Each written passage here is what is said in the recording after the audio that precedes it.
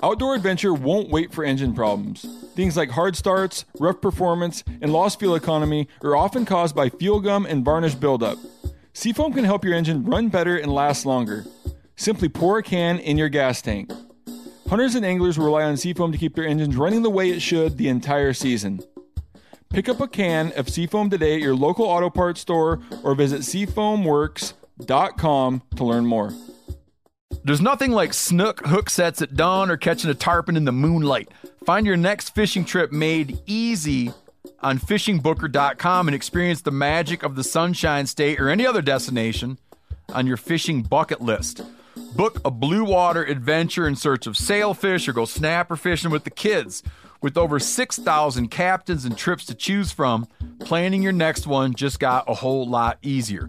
Download the Fishing Booker app on the Google Play or App Store or visit them online at fishingbooker.com to book your trip today.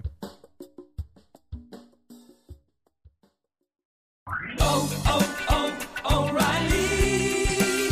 You need parts? O'Reilly Auto Parts has parts. Need them fast? We've got fast. No matter what you need, we have thousands of professional parts people doing their part to make sure you have it.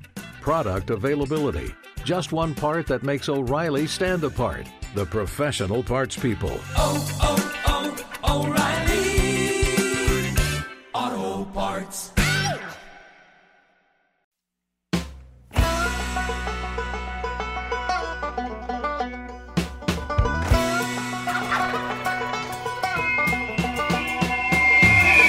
Welcome back to Cutting the Distance. I met today's guest in my booth at the Pacific Northwest Sportsman Show probably 8-9 years ago. He was a quiet guy. He didn't say a whole lot. He was kind of sitting in the corner, and I knew he was good at long-range hunting, and I was kind of getting into it, so I kind of forced him to talk to me. That's not exactly how it goes. He's a great guy, just very, very quiet, and I was getting more into my rifles, my loads, figuring out how to get all my equipment dialed, and he was a great resource. So John Pynch is my guest today.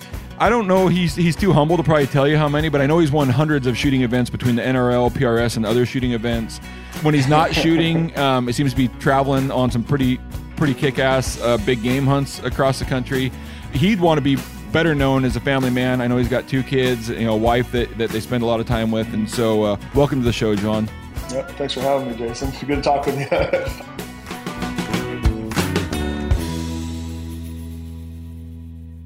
I don't know if I spend a lot of time at home because I'm gone so much, but yeah, my wife and kids are awesome. Yeah. How's everything going? Yeah, no, it's been going good. Been pretty busy, traveling a lot. The last November, December was real busy. So it's actually been really laid back. Just past New Year's here. Had a pretty fun Christmas, been hanging out with the boys and just laying low, working on some stuff at the house. It feels pretty good. So kind of revamping, getting ready for this next year, making some plans for business and shooting. And I've done landscaping for a long time, kind of phasing out of that slowly, but I think this year is looking pretty good to hopefully wrap that up and continue to focus more on the shooting side of things. So it's going good. So that's a great segue, John. What does a typical year for you look like as far as hunting versus shooting? What's a year in your life look like? Yeah, I fly by the seat of my pants a little bit more than some of my buddies where they plan out their whole year. Starting in probably, into this month, January, the shoots start kicking off. NRL Hunter and PRS, which is the Precision Rifle League or Precision Rifle Series. And there's shoots all over U.S., Canada, went to South Africa this year to shoot one. There's some in Norway. They're all over. So pretty much you could shoot almost every weekend, especially through the spring and early summer.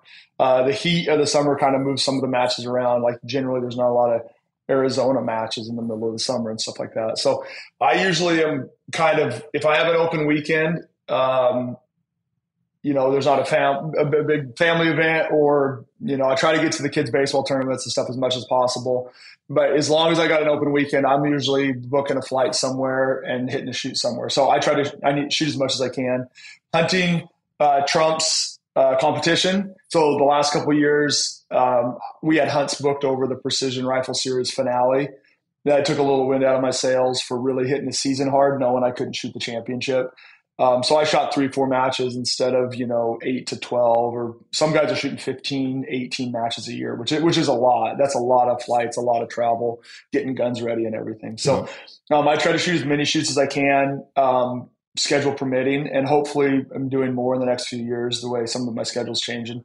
But then hunting trumps all that. So some of our hunts, we've got dates booked and planning for next year. Other ones, we try to keep a pretty loose schedule, and we've hit multiple cancellation hunts the last few years. Just went up to Kodiak last minute, just on a DIY thing a few weeks ago. That's when I think you initially texted me, you do a podcast. I was like, I'm heading out on a plane tomorrow to a little drop camp. So I was trying to kill a Sitka blacktail. So there you go. But yeah, kind of some of that stuff's just, like I said, last minute, but that's kind of the way schedule looks. I'm still working, got family, kids, we got baseball, we got, fun stuff going on like that too. So.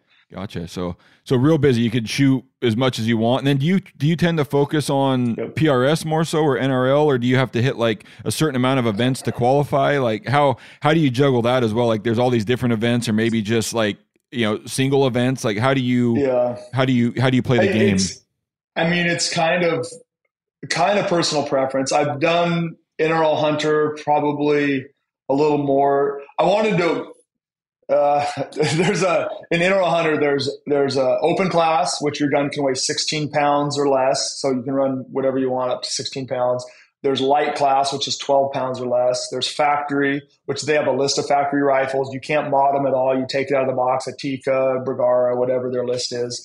And then there's teams where two guys can sign up and shoot teams. And I wanted to be the first one that won every class. So take an open gun and win the overall shoot, not just first in that class. Take a light gun and win the entire shoot, and then take a factory gun and beat all the custom rifle guys for the entire shoot, and then do it in teams. And so I actually shot NRL Hunter a fair bit because I did that. So that was kind of just an internal goal of mine. And so that's what I did more. So I think I shot 4 PRS matches last year, 5, and ended up shooting. I was able to shoot the finale this year. I got 6th at the finale, so it was good. It's the top 250 guys, and so I had a good match, but I had one bad stage that it takes nothing to drop a few spots. So it's there's some killers though. There's a bunch of really good. I have a really good friends in that group, and some guys that are super dedicated to it. So it's just kind of.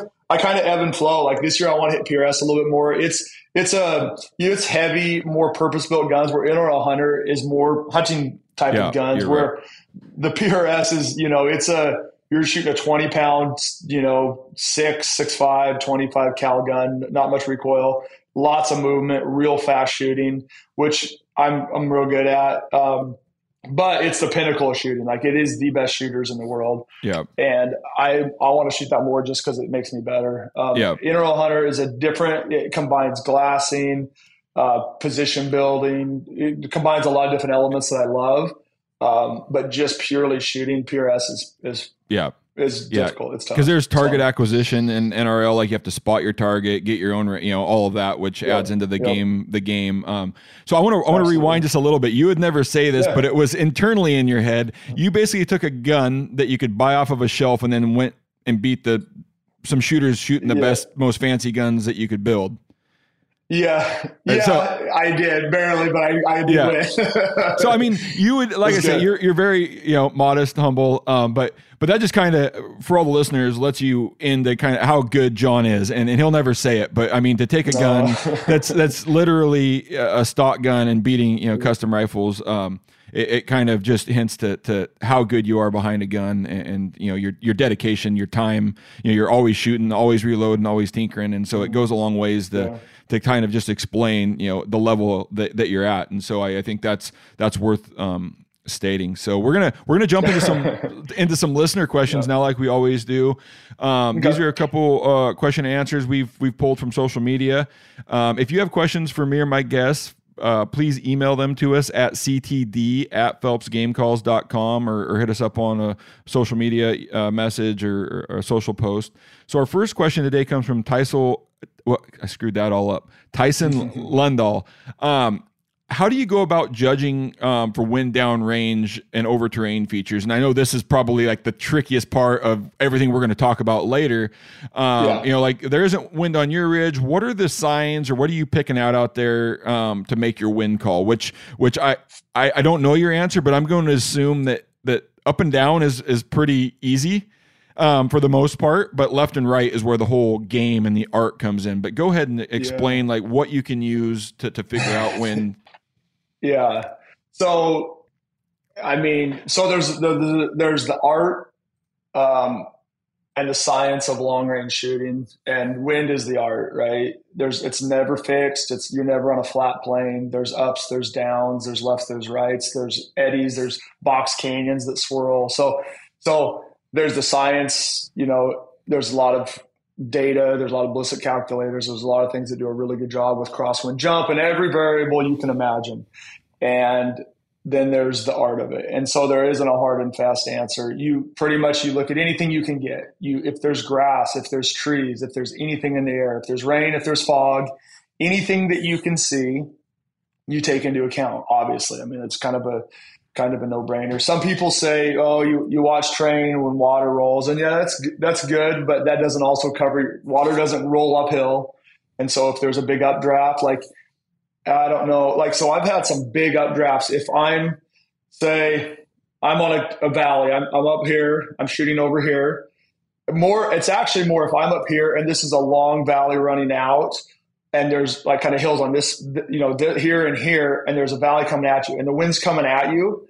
If I'm shooting across to those with a strong wind in your face, I'll get a big updraft on this hill. That wind's ripping up this hill and it'll hold my bullet up. And so those are all things that are so hard to take into account. It kind of leads into another, I think the most important thing that you can do as a shooter, and it changed a lot of my, I don't know if philosophy is the right word, but gun build choice, weights, calibers, so I can spot my own shot. You have to see where your bullet lands, and a lot of guys don't. A lot of guys shoot, the recoil's gone, they rely on their buddy, and if they're solo, they're out of luck. They shoot and they hope they hit it. And if you can spot your shots, stuff happens. You can make a bad wind call. You can do anything. But if you can spot your shot, generally you can measure that and make a quick correction and get a second round impact. Yep. That's not ideal. I'm just saying there's stuff happens and no one's ever right 100% of the time on wind. And so if I'm on a canyon and it's calm where I'm at, generally you can hear wind or you can see wind. You know something's going on. If it's that far, if you're 2 canyons away, generally you're talking like 1,000+ yards, depending on the terrain. I'm going to recommend cutting the distance. I'm not the long range guy. I've shot as much as anybody or more, and I'm never the guy that backs up to another 100 yards. So I shoot 1,000 instead of 900, and I'm not going to post that on social. We made a lot of long shots. I'm never going to, people ask how far, I just don't say. There's elements of long range shooting that I love it, but I hate the social media. Killed this at 1,400 yards with one shot. I was like, well, you couldn't do that. If we went out and on steel, you'd miss that steel a lot. I know you would, because I've shot more than you. Yeah. Not to sound arrogant, but it's hard. No. And so you take anything. I mean, generally you can hear wind, you can see it. Especially evergreen trees are real easy to read. Big fir trees, you can see the direction the wind's hitting. The backside of the tree is relatively calm. The branches are kind of peeling around, and then it's just experience. Hey, is that a 7 over there? Is that a 15 mile an hour? And then if it's dead for 300 yards, you don't have wind until you hit 400 and 500 yards. So you can. We're getting a little deep here for a podcast, but you can you can run your brackets out. Like when you shoot a bullet, the biggest deflection is right out of your gun. If you take a bullet off course out of the muzzle, it's going to be way off course downrange. If it doesn't go off course till 300 or 400 yards, if you're protected along a clear cut tree line, or it's just you're in the bottom and it doesn't get into the wind until you shoot out the top, then you're cutting your wind drift down. The first 400 yards don't see wind, and maybe the last 300 yards see a 15 mile an hour. So you can kind of break that down into brackets of what it's going to do. Yep. All that comes from experience. I wish I had like this really good answer. You do this, this, and this. It doesn't exist. It's an art. It comes from a lot of practice. and taking everything into account. What I see a lot of guys do is the moment happens, it's quick. Half the times they forget to dial something or they don't level their gun. Go through your checklist. Make sure your range is perfect. These are no-brainer things. Make sure your level's perfect. Take a second to slow down and make a really good thought process on wind. Study the trees, study the cobwebs floating, anything you can see, and don't be afraid to hold wind. In the comp world, we talk about like missing on the pro side. So beginners always miss downwind. They never hold enough wind. And so missing on the pro side would be missing upwind. If I'm going to miss a plate, I want to miss upwind because you rarely overjudge wind. It's just like a natural tendency. People get scared to hold that much. Hold that far off. Yeah, I mean, there's a lot of things we could talk about this forever, but I think just slow down and be very aware. If you're not comfortable, cut distance. Generally, if you're looking over a couple canyons, you can get to the next ridge.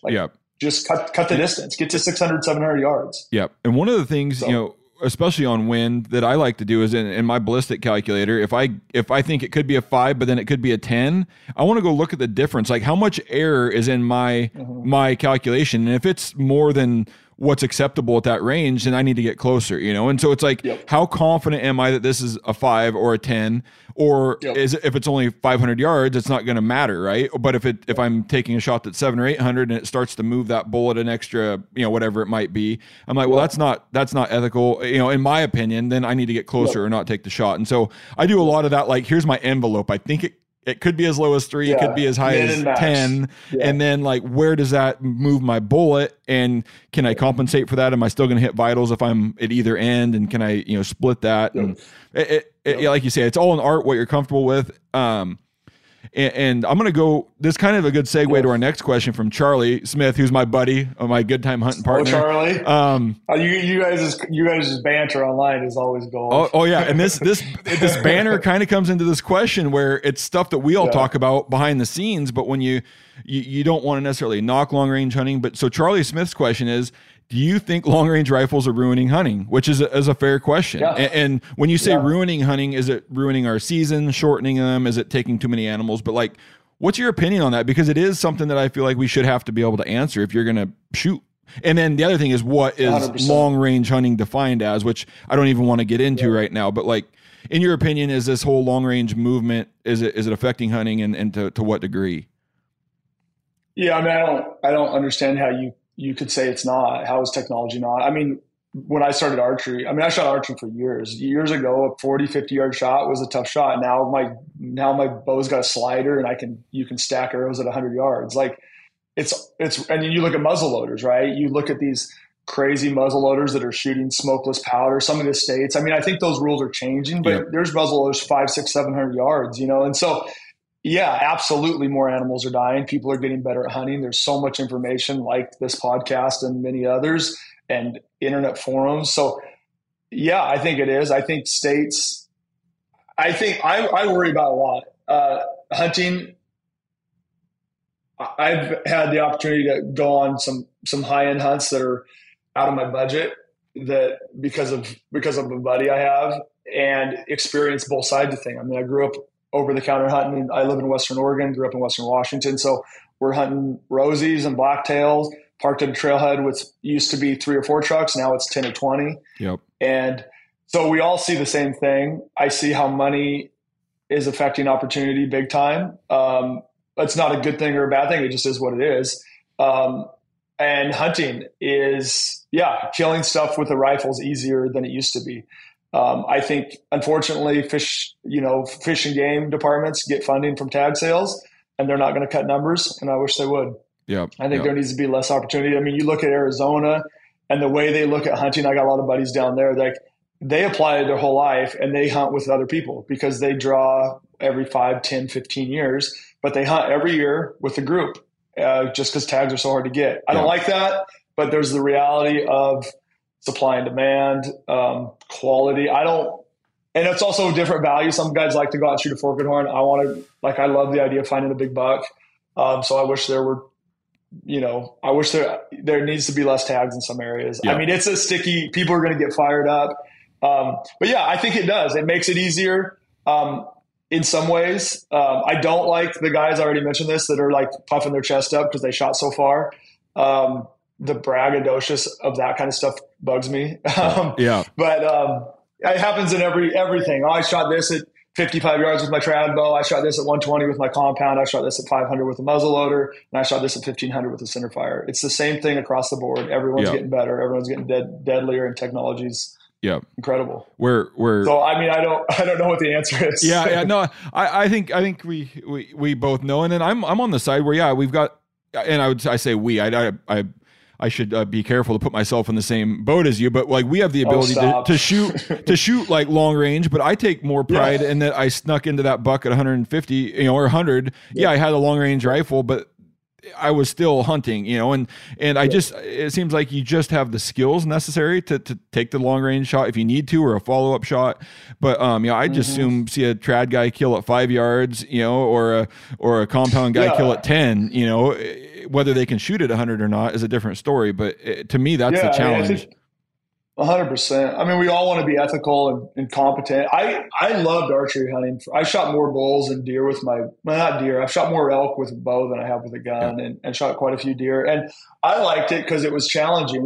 Back in the day, I'd sighted my, whatever I was shooting with, my 30-06 from 300 Win Mag or whatever. And then I was done. I was like, it's not fun to shoot that gun at 200 yards. And so I was geeking out on the archery side, and then found out about long range a long time ago. And it just was interesting. It was fun. It was challenging again. It was fun to make wind calls. It was fun to learn that art of it. And so, and then I started hunting that way, and it is fun. I mean, I've this year, pretty short kills. I killed my biggest whitetail at 65 yards. It was working these does, and it was in this thick stuff. I just worked in on it, and then, shot my Sitka at a couple hundred, 250. Just a lot of closer range stuff this year. Is it easy? I think it's easier to shoot an animal at 400 to 600 yards than it is at 50 to 100 most of the time. Cause it's calm. I'm prone. Like, I'm not going to miss that shot. And so, I don't know. I mean, it is a debate, and I totally get it. I'm not one that's going to defend it. I don't like when guys pick sides, like compound guys or muzzleloader guys. We're all doing the same thing. The sport's changing. It's been weird the last 3 years watching the money and everything change. And it's all of it. It's all over. It's social media. It's everything, but it is changing quick. It'll be interesting to see where it goes. I think that if we're going to be willing to do it, we just have to accept, or like you said, make changes like Arizona, that our seasons may shorten because our take's going to be higher. We're going to, because of some of these things and technology advancements. But then I don't want to be a hypocrite and say that we shouldn't have them, because I'm also using them, because otherwise, if you don't have the ability, you're behind everybody. And so I think it's just a personal decision. I like the art and the science and the nerdiness behind it, and getting a setup that you're just like, super confident in. For me, like 500 yards, like I'm going to put this bullet inside of a 2-inch circle at 500, like no question. Where before, growing up, I had a 3x9 loophole Berry X2 where you're like, oh, just aim to the post. That's all you ever heard on those duplexes. Like, 500, no matter what gun, no matter what caliber. And then put it on the back. My gun shoots so fast, I put it on the back to 1,000 yards. I forgot a lot. And then the one thing that really drives me nuts, and I'm going to throw some of my own family under the bus, because they had custom guns built because we were out doing it and maybe taking longer shots. And, I can, like my dad, you get like 10 bullets down the barrel and be like, all right, build my dope chart and show me how to dial this thing, And I'm like, well, exactly. I don't know if like you don't have a coach there or like understanding all of this. And like my uncle going on a deer hunt this year, like he never chronoed it. He went off of like somebody else's load data for a different gun. And then like, I should be good. He's like, I should be good like 800, right? With this. I'm like, no, you don't, like, you haven't confirmed anything besides a starting point, and it's the same guys that get their gun bore sighted at Sportsman's the night before season and think they're ready to go hunt. And it's the same guys that buy a bow the week before season. So it's the same mentality. There's, it's what it is. There are guys out there don't care. We don't geek out like we do. Yeah, and they think that just buying the equipment gets them there, And it's like, no, there's a lot more to this. And so I'll diverge. 100%, I know Charlie brought that up more as a joke, but it's something that we talk about. When we say ruining hunting, I wouldn't say it's ruining it, but it's definitely affecting it in a changing way. Yep. I mean, but what isn't? Like, how has Onyx not changed it? How is everything we do, like the application services and mapping and everything? I mean, or easier everything's to use changing it. Yeah, I mean, you could throw you could throw us under the bus, like easier to use calls. So now you have more people that can use. And so, I mean, I'd be hypocritical to say this, but it's just something I think is a general group of people, hunters, we just have to think about and make good decisions moving forward. I think just being aware of it, having the discussion, everyone's using technology the better. Trucks are farther, hunting gear's lighter, you can go in deeper, you stay drier, you stay warmer. Everything we do, nutrition is lighter. Peak put 40 grams of protein instead of 10 like Mountain House used to. Everything's better, right? So you can do I think the discussion, and just to be aware, you can't get mad about it, but I think you got to be open to potential tag cut numbers and being not drawn as much. I think that's ultimately where we need to go. I don't know that we'll do that because fishing games relying on the sales. We'll see. And then now we got wolves. Yeah. We won't get into that one. That's actually long range, just in case I see a wolf. There's no ethical distance for a wolf, so take that.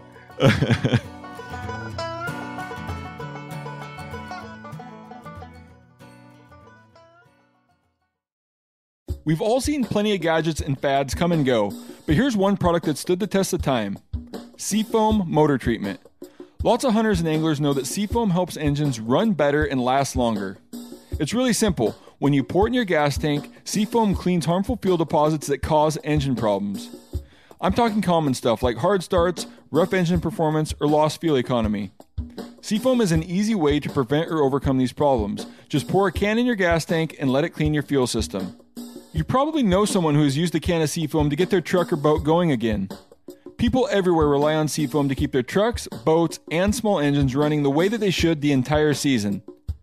Help your engine run better and last longer. Pick up a can of Seafoam today at your local auto parts store or visit seafoamworks.com to learn more. O'Reilly Auto Parts are in the business of keeping your car on the road. O'Reilly Auto Parts offer friendly, helpful service and the parts knowledge you need for all your maintenance and repairs. If you're confused about what part you need, like what wipers are going to be the best, what replacement headlights are going to be the best, go into O'Reilly and talk to the people that work there because they're great and they're super friendly and they'll get you squared away where you walk out knowing you got the right thing. They've got thousands of parts and accessories in stock, either in-store or online, so you never have to worry if you're in a jam. Do you need your windshield wipers replaced? You need a brake light fixed? You need some quick service? They'll help you find the right part or point you to the nearest local repair shop for help. The professional parts people at O'Reilly Auto Parts are your one-stop shop for all things auto do-it-yourself, and you can find what you need in-store or online. Stop by O'Reilly Auto Parts today or visit us at O'ReillyAuto.com/MeatEater. That's O'ReillyAuto.com/MeatEater. There's nothing like snook hook sets at dawn or catching a tarpon in the moonlight. Find your next fishing trip made easy on fishingbooker.com and experience the magic of the Sunshine State or any other destination on your fishing bucket list. Book a blue water adventure in search of sailfish or go snapper fishing with the kids. With over 6,000 captains and trips to choose from, planning your next one just got a whole lot easier. Download the Fishing Booker app on the Google Play or App Store or visit them online at fishingbooker.com to book your trip today.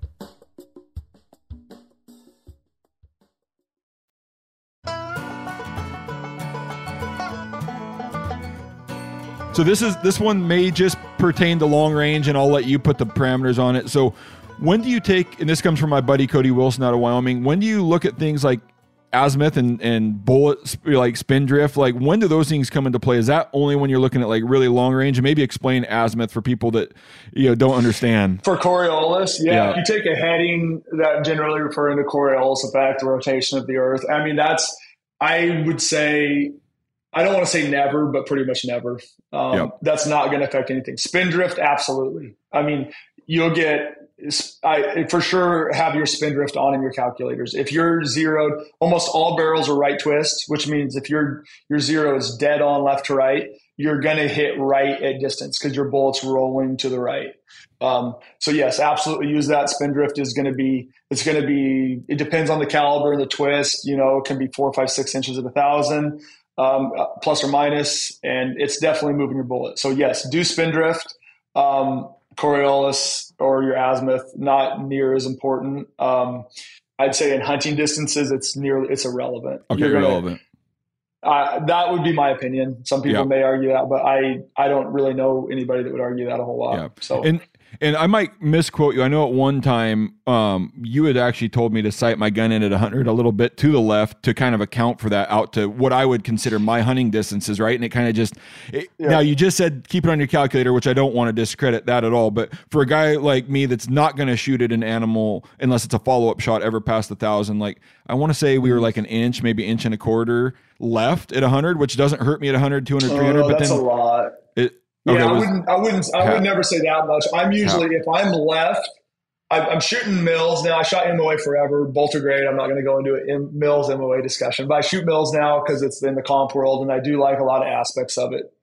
I think there's some benefits to it in the hunting world as well. But so each click in a mill is roughly 0.33, 0.36, whatever. If I can't land on my zero, if I'm going to be either left or right of my 0 point, I'm going to choose to be left, a little left. Yeah, I'm never going to go an inch left. That's a lot. Okay. I wouldn't say that, but if I'm going to choose either left or right, I'm going to choose left, and just kind of have a mental note of that when I'm calculating spindrift. And we're talking in the hunting world. You're right; it's not near as important. I mean, 5, 6 inches at 1,000, that's a chunk of, but you know, in your 3, 4, 5, 6, 700 yard range, you're talking a few inches. You're still in the vitals. It's going to be more of an issue judging the wind than spindrift. But if you're dead calm and like I'm trying to shoot a 2-inch steel target at 600, 700 yards, if it's dead calm, you are going to miss right. You're going to miss right. So you have to take that into account on tiny little skinny targets. Yeah. And then I actually ended up avoiding the going left at all plans, which has probably saved me, it sounds like, because that would have been too much. I just went back to 0 and then like you have my spindrift calculator on. Yeah, I think that's the smartest. Yeah. Yeah. Back in the day, I mean, when I started, I'm kind of getting old now, I guess, but there wasn't spin drifting calculators. Everybody just knew like, oh, these bolts kind of go right, so I'm going to 0 a little left. I mean, and then you just kind of had that mental note. So it's progressing. Like you get the new, like the Kestrel 5700 with applied ballistics, like they've got crosswind jump and spin drift. You got every calculation at Coriolis. They got everything in there. I mean, and those apps are on your phone as well, and different things like that. So. Yeah. Okay, well, that's going to kind of wrap it up for the listener questions. Once again, you have questions for us here at Cutting the Distance, please email them to us at ctd@phelpsgamecalls.com or send us a message, and we'll do our best to get in. So now we're going to kind of jump into my discussion, on the guns and the equipment. But before we jump into those conversations about the guns and components, which everybody loves to talk about, right? Because you can control that with money. But you can't, but let's talk about what, in my opinion, really matters, and we'll see if you agree, is the things that you can't buy with money. You know, whether it's reading the wind, the art of it, a bunch of trigger time, hundreds of thousands of rounds. What defines a good long-range hunter versus a guy that goes out and buys a $10,000 rifle? That equipment's no good if you don't have this other stuff. So what do people really 100%. Need to know in order to start pulling the trigger at long ranges or be effective when they do? Yeah, I mean, obviously the list is super long. I think you need to be interested in it. It's got to be somewhat of a hobby. I think you could make the argument, and I do this. We train people and stuff. We take guys out that have more money than time. Some of these bigger, some of these guys that go on pretty big hunts they're business guys that make a pretty good income. And so they don't have a lot of time to go shoot on the weekends, and they're not going to travel around and do comps. Their time's more valuable than that. So, and it's not their deal. So, you can make the argument that in that generally what was rifle shooting, 300 yards and in type of a thing, 400 was a long shot. You could make the argument that 300 to 600 yards with a good setup gun and limited knowledge is nearly automatic. And so I talk with a lot of guys. It's like, man, I'd really like your limit to be in that 650 range, unless the wind is howling, and maybe less. I think when you get past that 500-600 yard range, you need to. It's got to be a hobby. You got to be interested. You got to shoot. You can't go out and shoot 4 or 5 rounds a year. your form, your follow through, your trigger pull, everything is not going to be adequate to do, in my opinion, to be ethical, to make a 700-yard shot, even have the wherewithal to think about, okay, the thermals are coming down this hill, a little bit of left to right. I'm going to, just all the basics to stay calm in a situation. I see guys get so keyed up when they get in and they're getting ready to take a shot that all the thought process of the small things go away. And I think you can get that by shooting more. You go up in a clear cut and shoot. I tell guys to go up, take 5 rounds or 10 rounds and go shoot in a clear cut, shoot some rocks at, 500 to 1,000 yards. And don't just shoot. Like, oh, I hit it.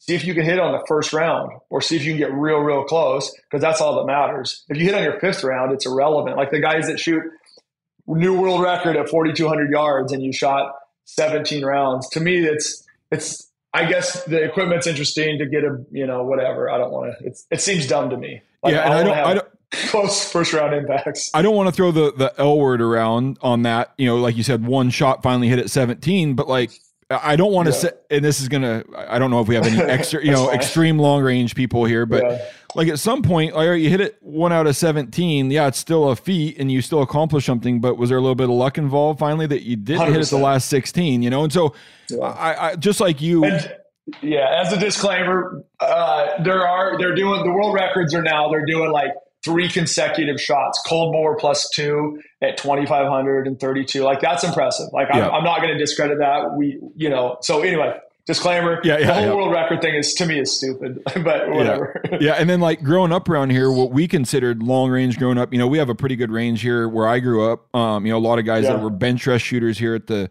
PL range, they would shoot at a target maybe 100 yards off the deer or the elk that they wanted to shoot in a clear cut, get the wind right, and then they would bring their gun back over, which just like you said, like you want to make that first shot kill, but maybe I don't want to bring up ethical or moral either, because if they're shooting 7, they know what their drift is based on this spot shot. And then a lot of times those deer elk wouldn't even get bothered by it, with the muzzle brake or a can or whatever they may have. And so that's kind of how we grew up. That's what I thought long range shooting was. And then as I got into it, I'm like, no, I want to make the right corrections up front, and then I'll take my shot at the animal and then have a spotter and then make a correction if I need to. But I go that's not a bad, as funny as that may sound to some people, that's not, if you're shooting at a long range and you can't cut the distance and you trust your gear and stuff, it's not a bad idea to take a shot like that. If you can swing over, you got a rock face or something you can shoot 100, 200 yards to left or right. I don't want to discredit that at all. If you've got something funky, you're like, hey, I'm going to take a test shot. All right, your wind call's on or it's off, make correction to kill the animal. Like that is a decent idea to keep in your head if the conditions are real sporty.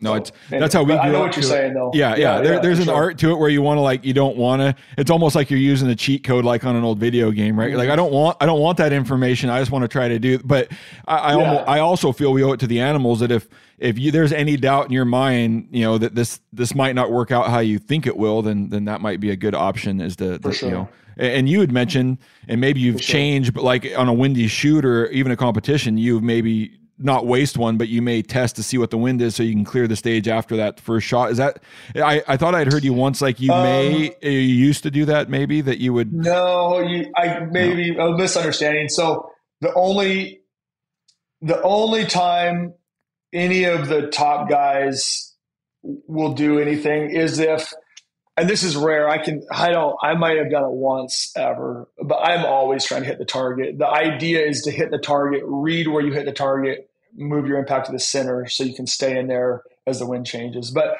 every once in a while, there's a couple stages I wish I would have done this. You'll get maybe a skyline target at 800, 900 yards where if you miss, you see nothing. And so you'll see guys go up there, they think they've got it, boom, miss. Now they're 3-4 misses deep. So sometimes on a stage like that, you could put one in the dirt, like at the base of the T-post, and then go to the target. So you're dropping one shot instead of 2, 3, or 4. Yeah. So on a skyline target, generally targets were usually somewhere where you can either see trace or you see bullet trace going left or right, or you can see where the bullet actually lands. Gotcha. But it's a pretty rare occurrence when you would burn one in the dirt, but you could. There's been, I think I've done it once. I gotcha. Yeah. So, misunderstanding there, but yeah, that makes sense. Just, try to spot your shot on the target and then make your adjustments if micro adjustments at that point to stay on or be center. That makes a lot of sense. So let's get into the equipment because it's what everybody wants to talk about. Everybody wants to talk about gear. So like gun selection, where for me, I made the decision to hunt with multiple guns. So I've got a big long range gun that I don't like to pack around. I went with a kind of a do it all mountain rifle and 7 short action ultra mag, and then just recently got a 6.5 PRC. As it seems like some of these, so that's kind of my. I either have a 338 Edge, I've got the 7 SOM, or I've got the 6.5 PRC now. When people are going in, some random person going in, they're gonna get a long range gun built. What factors do you think should weigh into that gun? And then how do you go on about like starting with the caliber and then going from there? So I've always been component first. I usually pick my bullet and build the gun around that. And I've been a big Berger bullet fan for a long, long time. I've recently actually shot some solids I'm liking, we'll see, playing with some different things. But been a Berger bullet fan for a long, long time. So I'm the same as you. I have a 6.5 PRC. I like a 30 cal and a big 338. I haven't shot my big 338 near as much as I used to. Mostly I'm 6.5 and 30. But I kind of like the idea of, a few different golf clubs in your bag. So for different hunts, different weights, so I'm going to pick my bullet. If I want to shoot a 215 hybrid Berger, I'm going to kind of see, it's a 30 cal. I'm going to see, what do I want to shoot? Well, I want to shoot good brass. Generally, that's been Lapua the last handful of years. Now we have ADG. We've got Peterson. We've got Alpha. We've got some pretty good brass selections that aren't your typical. Norma was consistent, but it was soft. Then you got all your Hornady and Federal stuff that's not to the quality of some of the premium brass brands. So I'm going to pick my brass. So I'm going to go, lately it's been Lapua makes 300 Norma. 300 Norma has been really easy for me. Spot my shots good. Speeds are decent. I'm not a speed demon. Like a lot of guys are into horsepower. They're into fast cars. I get it. It's fun, but I am a slow and steady wins the race in the gun world. And it took a lot of shooting to get to that. And every guy that gets into comp shooting doesn't understand it until you shoot a while and you realize that the faster, crazier guns tend to be a little bit more finicky. So if I can run a 215 at 2950 to 3000, 3020, I don't want to run at 3150. If it shoots great, you can. I'm not saying don't, but man, the consistency that I get out of 2950, 3000 is just day in and day out. It's not finicky. And so that's how I pick my gun. So then I pick my barrel twist around that. If I want to have a midweight gun, I like 30 cals in that 10 to 11 pound range, just because I want to spot my shots like I talked about earlier. A good muzzle brake, 6.5 PRC. I like the 156 Berger a lot. And then, ADG makes good brass. Lapua makes brass for it. And I'm going to run that gun in probably between an 8 to 10 pound gun, probably with a bipod, with everything on it. And I run a big scope. Not going to skimp on scope. That's the last thing I'm going to skimp on. And so those are kind of my weights. In that 8 to 10 pound is I'm a 6.5, 10 to 12 is a 30, and then 12 or above, 12 to 16 is a 338, something big. So I think a lot of guys are moving to that kind of thing. It works really well. I've shot a lot of stuff with my 6.5. I probably shouldn't. I've shot a couple of moose with it and some bears, some bigger bears, just because I'm so confident, I shoot it so fast, and you can see your shots just so stinking good because it just doesn't kick. Yeah. So at the point you're selecting your round and your caliber, you've already decided whether you want to reload or whether you want to shoot box ammo, right? You have to make that decision. I'm reloading. I'm reloading, and just because I'm set. I reload a lot. I've reloaded. Yeah. I don't even want to think of how many rounds I've reloaded. So I've got a big room full of a billion presses, and anyway, I do all that. So yes, it's been awesome the last few years, and I think the reason the 6.5 PRC, the 7 PRC, the 300 PRC has done well is because Hornady's doing a pretty good job. We've set up a bunch of guns with guys like, hey, I want to shoot factory ammo, so we'll get a few different lots of 6.5 PRC or 7 PRC, and they shoot pretty good. So that's a good thing to bring up. I don't even, it doesn't really enter my head because I just know I'm going to reload. But yeah, if you're going to reload, or if you're going to buy factory, I would probably lean towards those rounds right now, because Hornady is doing a pretty good job, pretty affordable, pretty good bullet choice, high BC, longer range bullets, and they've been good. I mean, 6.5 PRC has been real accurate. Yep.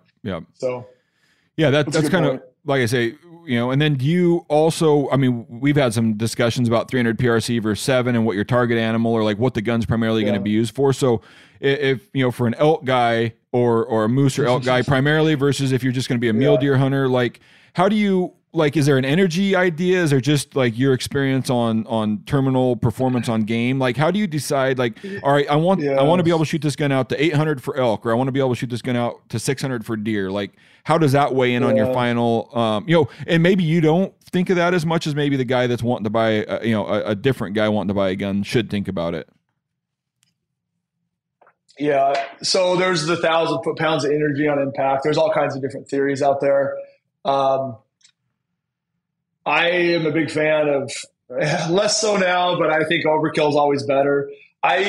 Some of my stuff is anecdotal. I don't want to talk bad about 7 mils, but back in the day, I had a 280 Ackley, and I won't say what bullet I was using. It wasn't a burger, but I was using some bullets and had some real bad experience on elk. It's an accurate round. 7 mils are awesome. I mean, there's a lot of good 7 mils out there.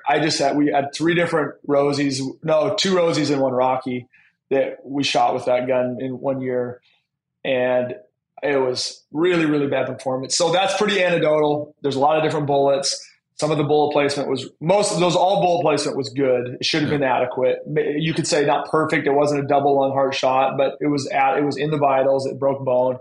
And so since then, like, I've shied away from it. So if I'm going to go elk or moose, I'm going to default to the 30 almost always. I've had really good luck with the 215, the 230 burger, and even the 245, the 212 ELDX. Like, there's a lot of bullets that guys have had really good luck with. So I want a little bit more impact. That being said, I shot a Shiras this year with a 6.5 PRC and dropped it. It was quick. It was a 300-yard shot, and it dropped it fast. So, I think more energy is better. I like a bigger hole. I think it's not just energy. I feel like, 338s and 30s seem like they kill really good. And maybe it's subjective, but it seems like diameter. And a lot of guys I talk to that shoot a lot of elk always seem to like 30s more than 7s. So personal preference, but I like 30s. Yeah. And then like my 338, and I don't want to get into the nerd out on it completely. Like those big 300 grain pills, and like just the sectional density of those, they don't. 100%. And it's my family growing up like, oh, you're going to have no meat left. And I'm like, I've killed elk with 243s, and I've skinned your guys out that have 270 holes in them. Like the sectional density and the construction of this bullet, like you can eat to the hole versus your guys' little bullets that explode. Like, don't give me the 243, 270 doesn't waste any meat. Like the sectional density, the hole, like I always get an exit out of those 300 grain burgers because there's so much energy to go through. And so that plays into it a lot, in my opinion as well. I shot coos deer with my 238, 300 grain bullets, and it's 338 in and it's a quarter out and you're done. Where I've shot them with some smaller guns and it's a little hole in and 6 softball out the other side. So, I mean, again, hitting bone, things change. You guys know that. But, I love 338s are awesome. I can't spot the shot generally in the weight I want to carry on all these backpack hunts we do. Like, I'm just not willing to do that right now, weight wise, because I've been packing camera gear. All my gear weighs too stinking much. I'm trying to cut some weight somewhere, and it seems like I can go down to that 6.5 PRC or a 30 cal. Yeah, gotcha. So.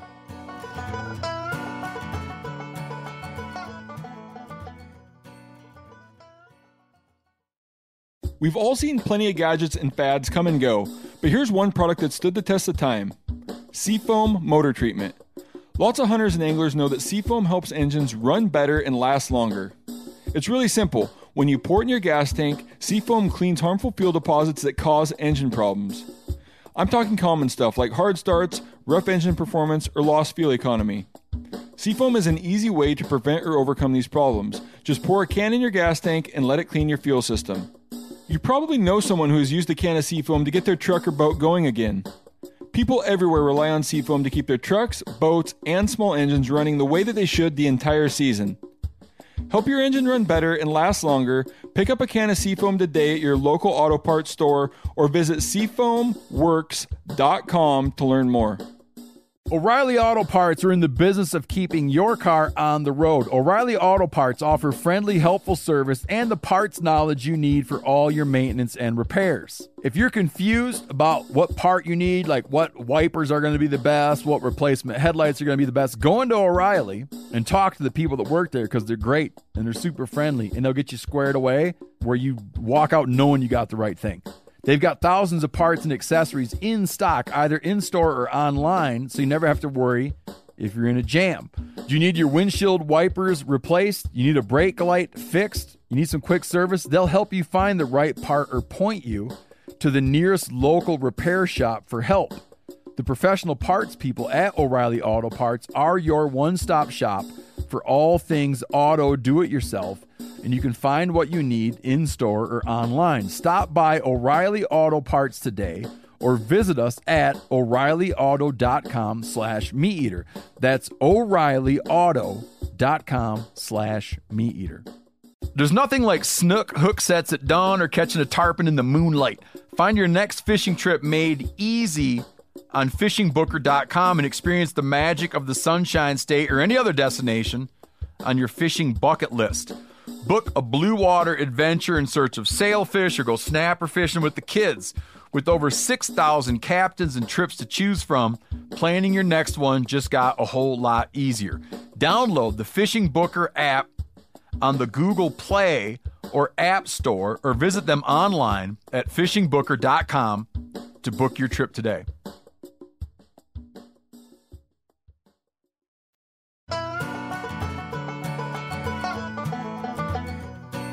We've got, I mean, you build your rifles, you've had lots of rifles built for you over the years. Like, how important, with all the technology out there and everybody building pretty good stuff, like, how important are the triggers and barrels and bedding and stocks? Like, all these things are, when you go to build a gun, you pick the barrel, you pick the stock, you pick, and then the bedding's a little bit of the art and the gun builder and making sure that's done right. But in your opinion, like, how important is that stuff when you go to build a gun, or should you just go with what your builder recommends, or what, if I'm coming to Mountain Forge to have a good, if you have a good builder, trust what they say. We've done everything from, a lot of the chassis say they're drop and ready, bolt and go. And I've had great luck with that. I also like bedding. I've also epoxied them together. I'll do that too. I love that. Now I know there's no variables. And so, triggers are important. Use the best trigger. I think the top triggers right now are Trigger Tech, which is what I run, and Vixen Andy's making some real good triggers. Barrels, I've seen every company there is make bad barrels. But there's the top, you've got Benchmark, Krieger, Bartlein, Proof.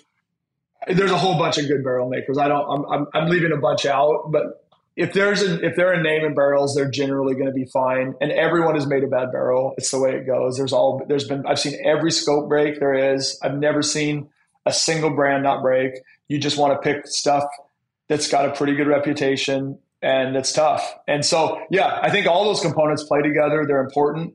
To me, I think there's a lot of custom rifles out there. In my opinion, I'll bet 80 to 90% of them aren't being utilized. The load development's not done. Their chronos are different. They're switching lots of powder and they're not rechecking their gun or re-zero, and they're switching lots of bullets, lots of brass. Their barrels wearing. Some people don't know that barrels speed up. Like a barrel's going to speed up at 50 to 100, 150 rounds, and it's going to speed up 20, 50, 70 feet a second. And they just get their load done in 20 rounds, and then they go hunting. A year or two later, like, why am I missing high, or what's going on? So stuff changes. I check my guns all the time before every single hunt. I chrono and shoot it. I shoot at least to 600. But stuff changes. But get the best components you can get. But the setup, there's a lot of good guns out there that aren't being utilized correctly. So, and that comes from guys geeking out on it, being a hobby, learning, and getting their guns set up correctly. Gotcha. Now we'll go into the optics, and we talked about all the gun components. Now, maybe just as important, if not more important, or what you're going to, glue to the top of the gun or stick to the top of the gun, and so what's your opinion? How do you approach optics? Your mounting, Is there a best way to mount? Are there multiple ways? And then ultimately, what are you looking for in an optic on top of your gun? Yeah. So the whole lapping of rings and stuff, in my opinion, shouldn't be necessary. I've never done it. If you're using a good action with a straight rail and good rings, they better be straight. So I've never lapped any rings. I've never had any problems with the scope. So I don't think that you can ignore some of those things that used to be a lot more commonplace when guys lapped rings when receivers were crooked and rails were out of spec and stuff like that. So I think that element is mostly gone. So I use good rings. Night Force makes great rings. I like the Leupold Mark IV rings. Hawk. There's a lot of good rings out there, guys. So use good rings. Don't skimp on that. Don't make sure I love actions with integral rails, machined into the action. If they're not, take those screws out, clean them with alcohol, use Loctite. You do not want your rail coming loose. I can't tell you how many guys have brought, John, I'm in a jam. Can you come check my gun out before season? I got to hunt next week. And so they'll run over to the house. We'll go up. I was like, yeah, everything good? Yeah, everything's tight. Everything's tight. I was like, okay, we go up there and shoot 4 rounds. It's all over the place. And I was like, hey, your scopes, pull the scope off, check the screws, they're all loose.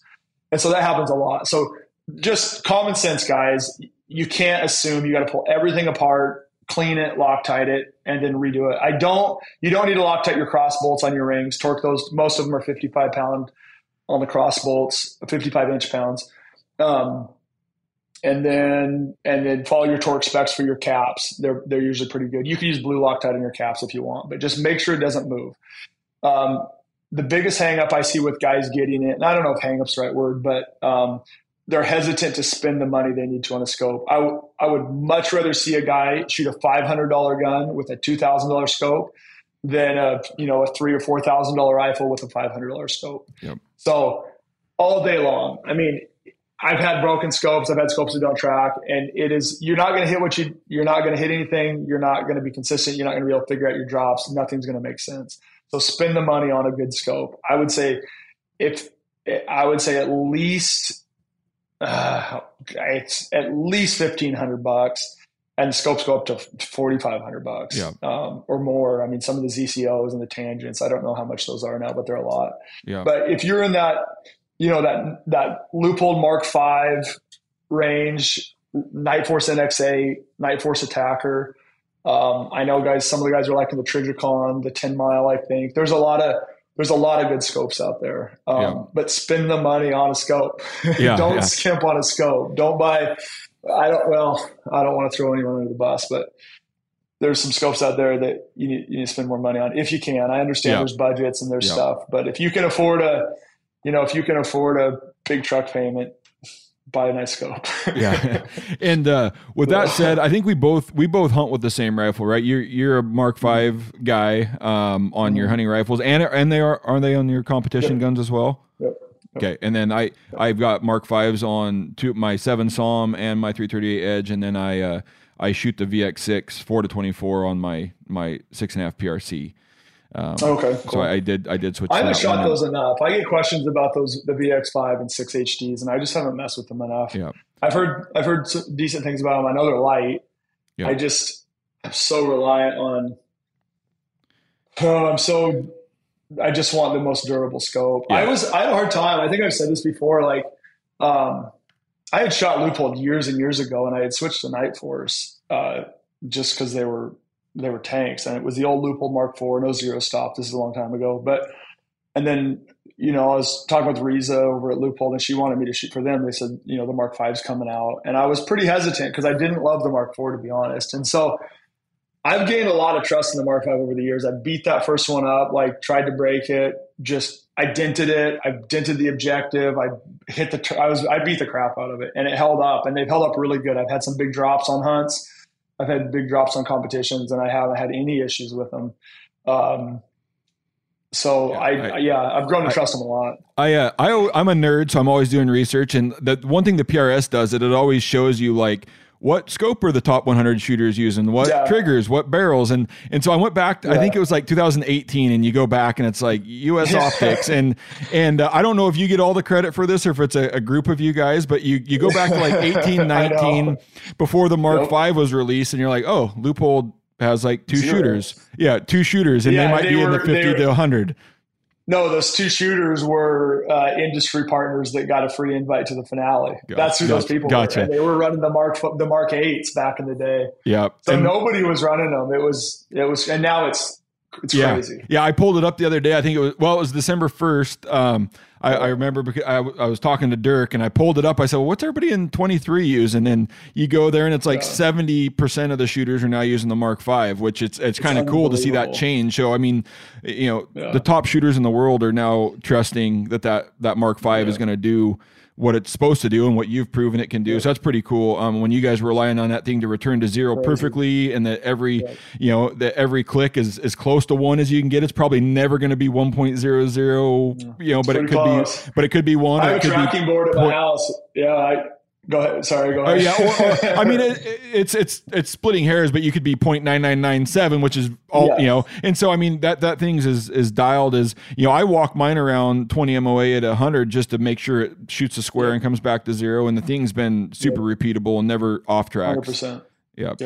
I do the same thing. I have a big, like 14-foot tall board. I track test. I put scopes on this big 50-pound steel thing with a pick rail, and I've track tested a ton of scopes, and I've had them all be good. I had an early prototype one that was a little bit off, but that wasn't for sale. And every production Mark V I have is tracked really well. I hear things on the internet, guys like, "Hey, do you really trust the Mark V? I read this on the internet." And I'm like, man, I haven't seen it. I do trust it. That being said, Night Force makes an awesome scope. There's other companies that make great scopes, but I do like the Mark V. I think the balance for the cost, I don't want this to be a sales pitch, whatever, but the cost, the weight, and the performance is pretty good. It's pretty, the locking elevation, and then I like the capped windage. If you throw your gun to scabbard on a horse hunt or something, like it's a pretty durable scope. Yeah, so that was one thing that crept up and bit us on my dad's 300 Ultra Mag. We were in Colorado on a deer hunt, and it doesn't have capped windage, and somewhere along the way it got off, and he missed a shot at a great mule deer at like 300, not even a long range shot, but his windage had got turned so much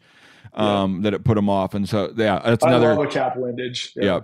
And then I'm pretty excited. Maybe I don't want to sound too sales pitchy, but I know the day that this podcast launches, Leupold's kind of following up their Mark V with a new Mark IV HD, which will be kind of in that same realm. Prices, I'm not going to even get into the prices because I don't know per model, but like really, really attractive for, you might be able to change your idea that you need to spend X on a scope, because it sounds like we might get an option that's we have to do some more testing, but we'll see. I don't know a ton of what I can talk about, but it's going to be, you guys will see it. It's the Mark IV. It looks very, very similar to a Mark V, a little different tube size. I think we talked about they're going to a 34 on them instead of a 35 on a bunch of them, but it's going to be cheaper.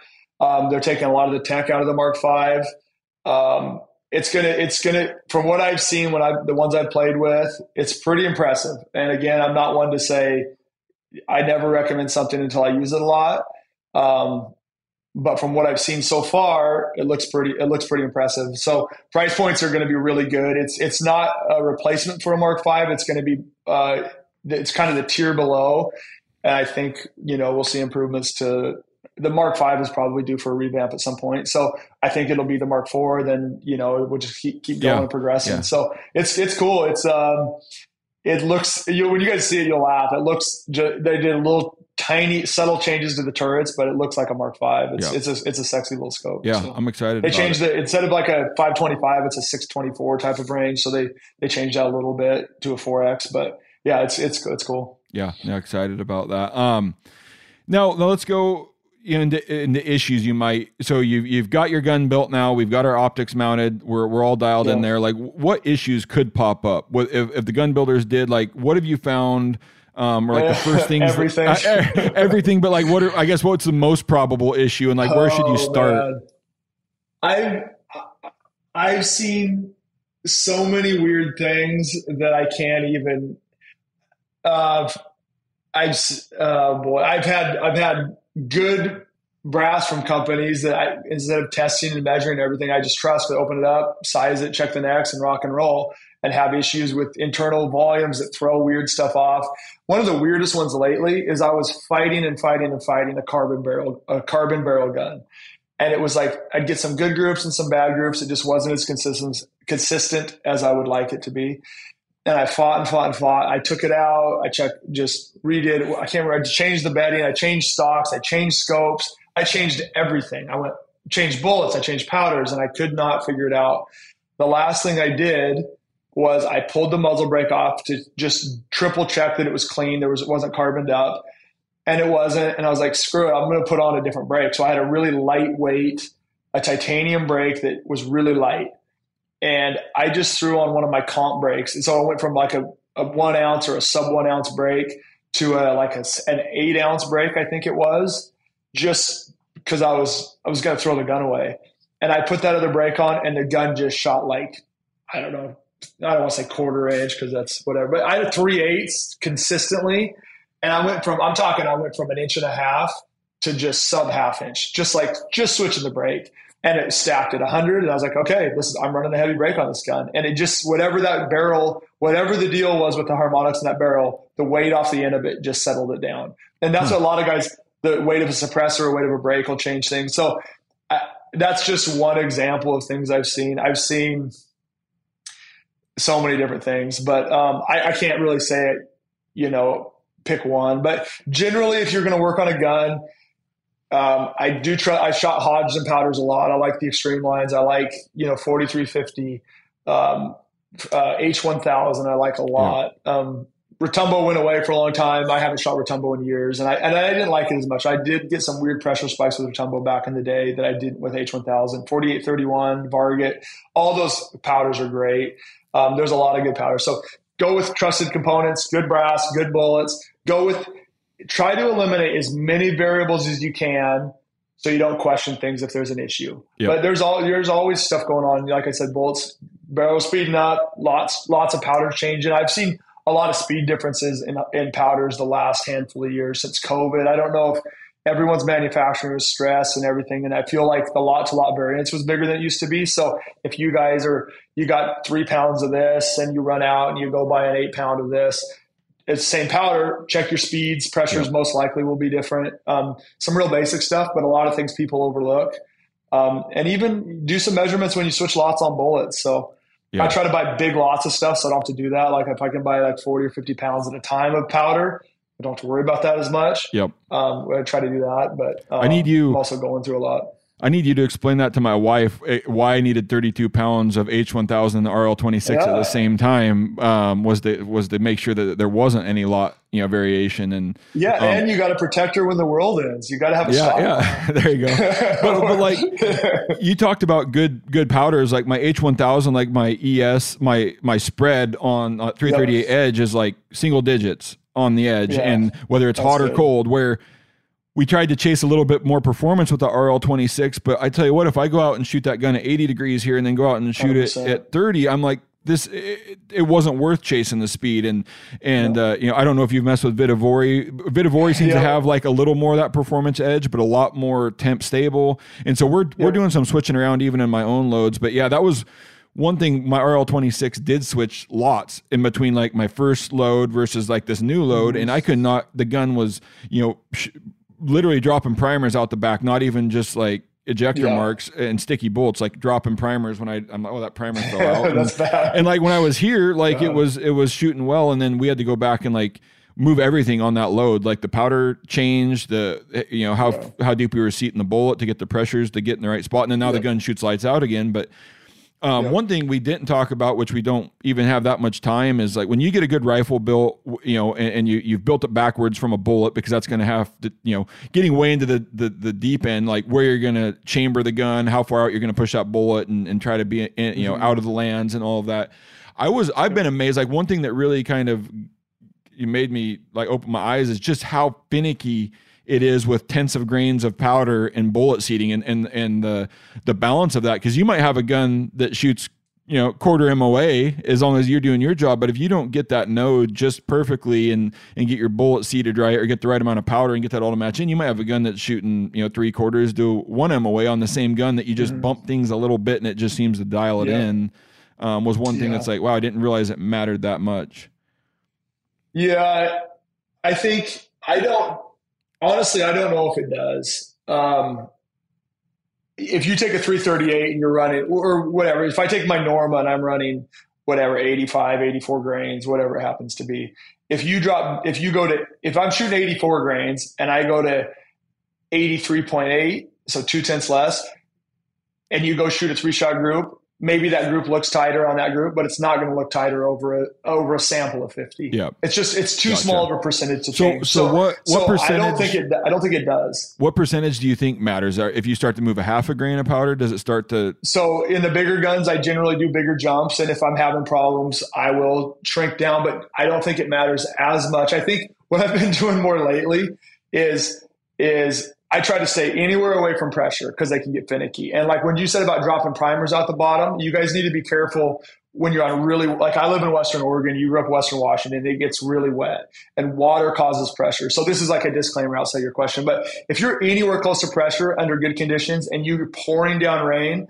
and everything's soaking wet, you're going to pressure out really hard. So you guys can do water tests. You can pour out water on your ammo, feed it, shoot a couple rounds, get that chamber wet and see if you still are pressure free. So that's just a tip that you got to be pressure safe with water. Yep. So going back to the other thing, what I've been doing more lately is I generally will know there's enough information or I've shot enough calibers where I know there's a speed node for different calibers. For whatever reason, like my 6.5 PRCs, depending on barrel length, it seems like 2900 to 2930, 2940 with the 156 is a really, really good speed, accuracy-wise.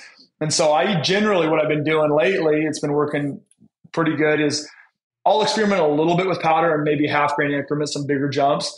And then I'll hit that speed. I'll just load to 2920. And then I'll do seating test jumps. I'll go 20, 50, 80, 120. Like I'll do big seating depth tests and kind of make some corrections off of that. That will change your speed a little bit. The bigger the closer you are to the lands with your bullet loaded, your pressure is going to spike real quick. And that's like back in the day when Weatherby got all that speed, they just had massive freeboard built into their guns. So they get a bigger running start with that bullet, slam it into the lands, and you can get more speed that way. You can load more powder, all that stuff. So your speeds will change as you get closer and further away from the lands. But I've been doing some testing that way, and it's been working pretty good. Kind of tuning a load with seating depth. Gotcha. And so, but yeah, I don't, in the small guns, like when I'm shooting my dashers a lot, when you're loading 30 grains and 29 and a half or 31 grains, like I'll do the 0.2, 0.3 grain increments. But if your gun is going to change, like I don't want my gun to change if I load a tenth or two either way. I don't think it's going to. I think over a big sample size, it's not going to. If you go shoot a 20-round string or a 10-round group, you shoot a 5 shots and 5 shots and 5 shots, letting your barrel cool, whatever. I don't think your groups are going to be that much different. I think they're all going to kind of cluster into either a half inch or a 3/4. Gotcha. The whole quarter-minute gun idea, God, that's bench rest territory. Every once in a while, I get a gun that seems to do that, but that's when people say quarter minute, if I do my part, I just call BS 90% of the time. It's just a real rare gun to do that.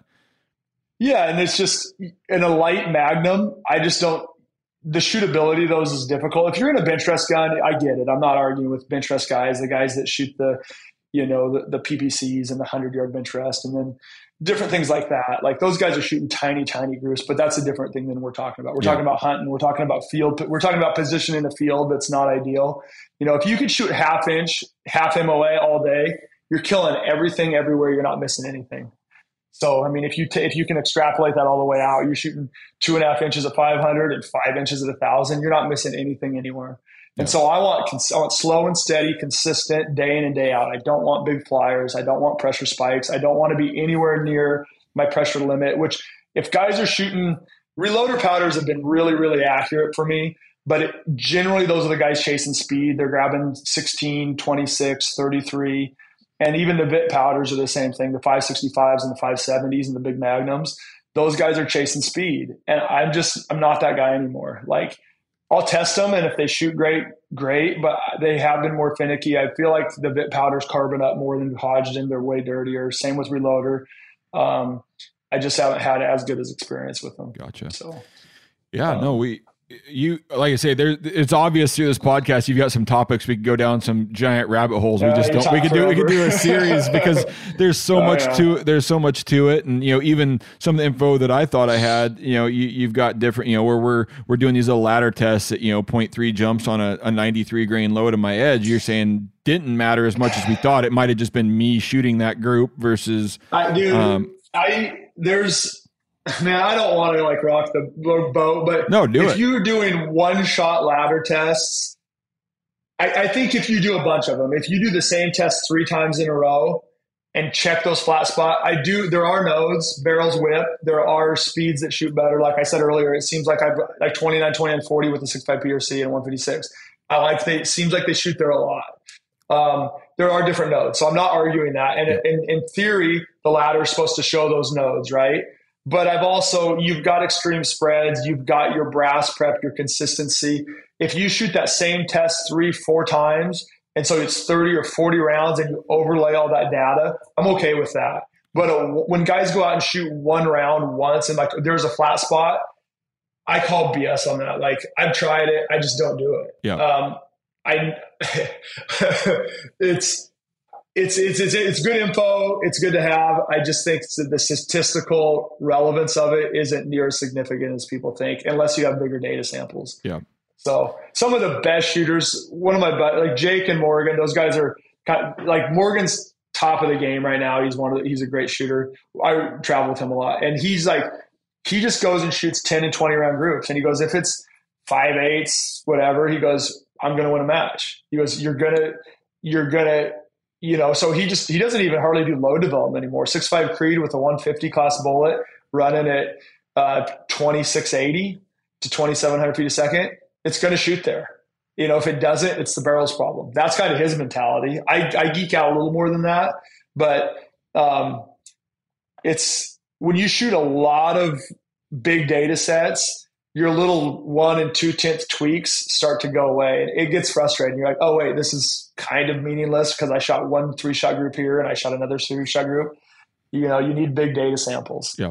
Gotcha. So talking in circles a little bit here. Yeah, no. It's great information. So, and it's like same thing on the archery side where we used to all paper tune. And now I'm to the point where, depending on the bow, you get it set and I'm just going to get my broadheads and field points to match in. And we skip paper sometimes. So there's different ways to get there where you're just focusing on that speed that from so many, trigger pulls and chrono checks that you're like, I'm going to get the gun there and then mess with seating and we should be good.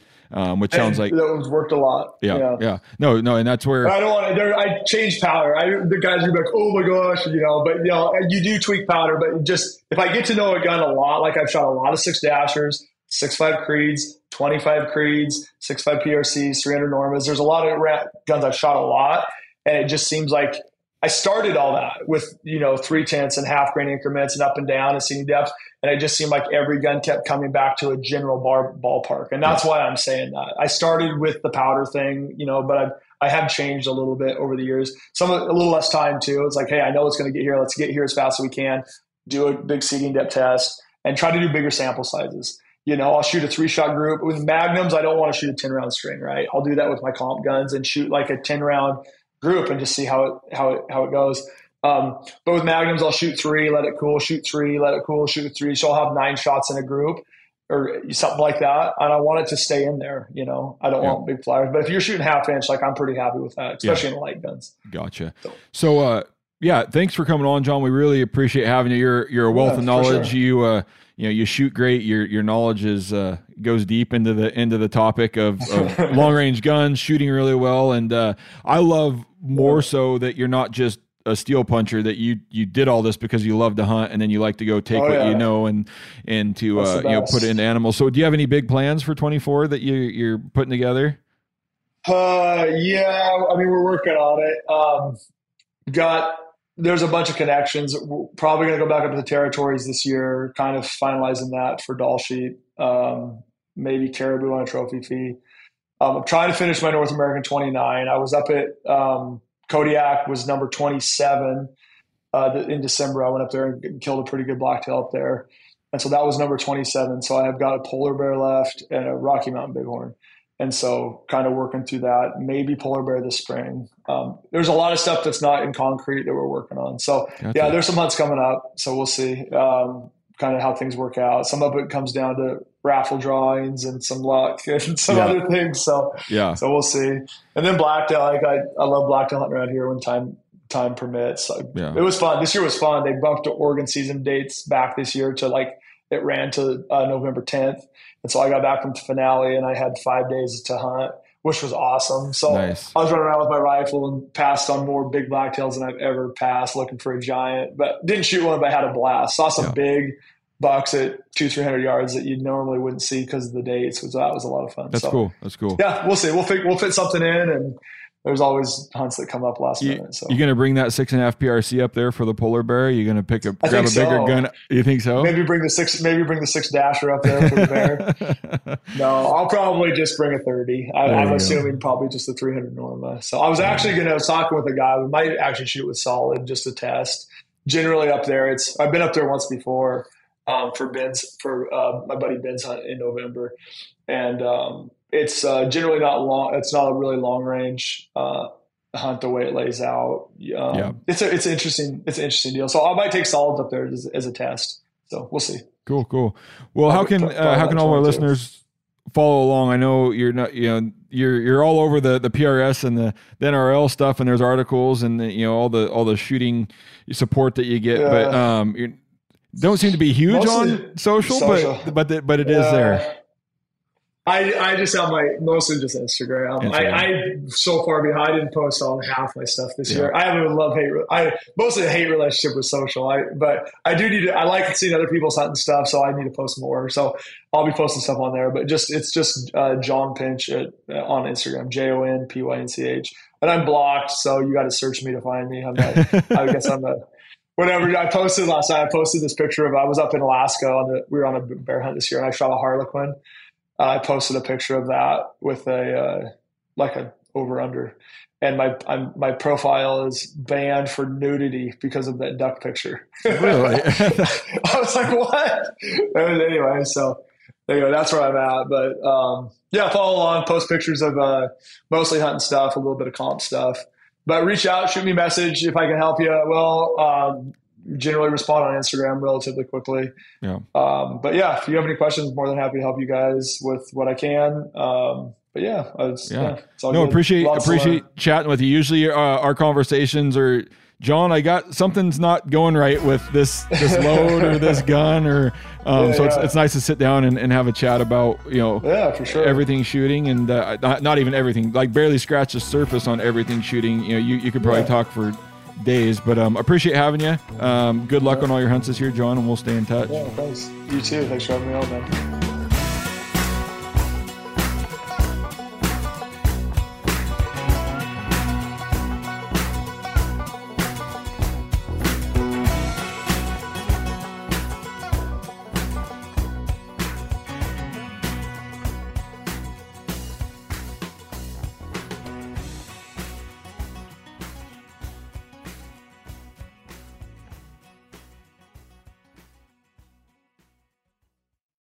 Outdoor adventure won't wait for engine problems. Things like hard starts, rough performance, and lost fuel economy are often caused by fuel gum and varnish buildup. Seafoam can help your engine run better and last longer. Simply pour a can in your gas tank. Hunters and anglers rely on Seafoam to keep their engines running the way it should the entire season. Pick up a can of Seafoam today at your local auto parts store or visit seafoamworks.com to learn more. You ever get that feeling the walls closing in, the concrete jungle suffocating you? You crave some wide open spaces, the chance to connect with nature, maybe in a spot all your own. Well, head over to land.com. They've got ranches, forests, mountains, streams, you name it. Search by acreage. You can search by location. You can search by the kind of hunting and fishing you're dreaming of. Land.com. It is where the adventure begins.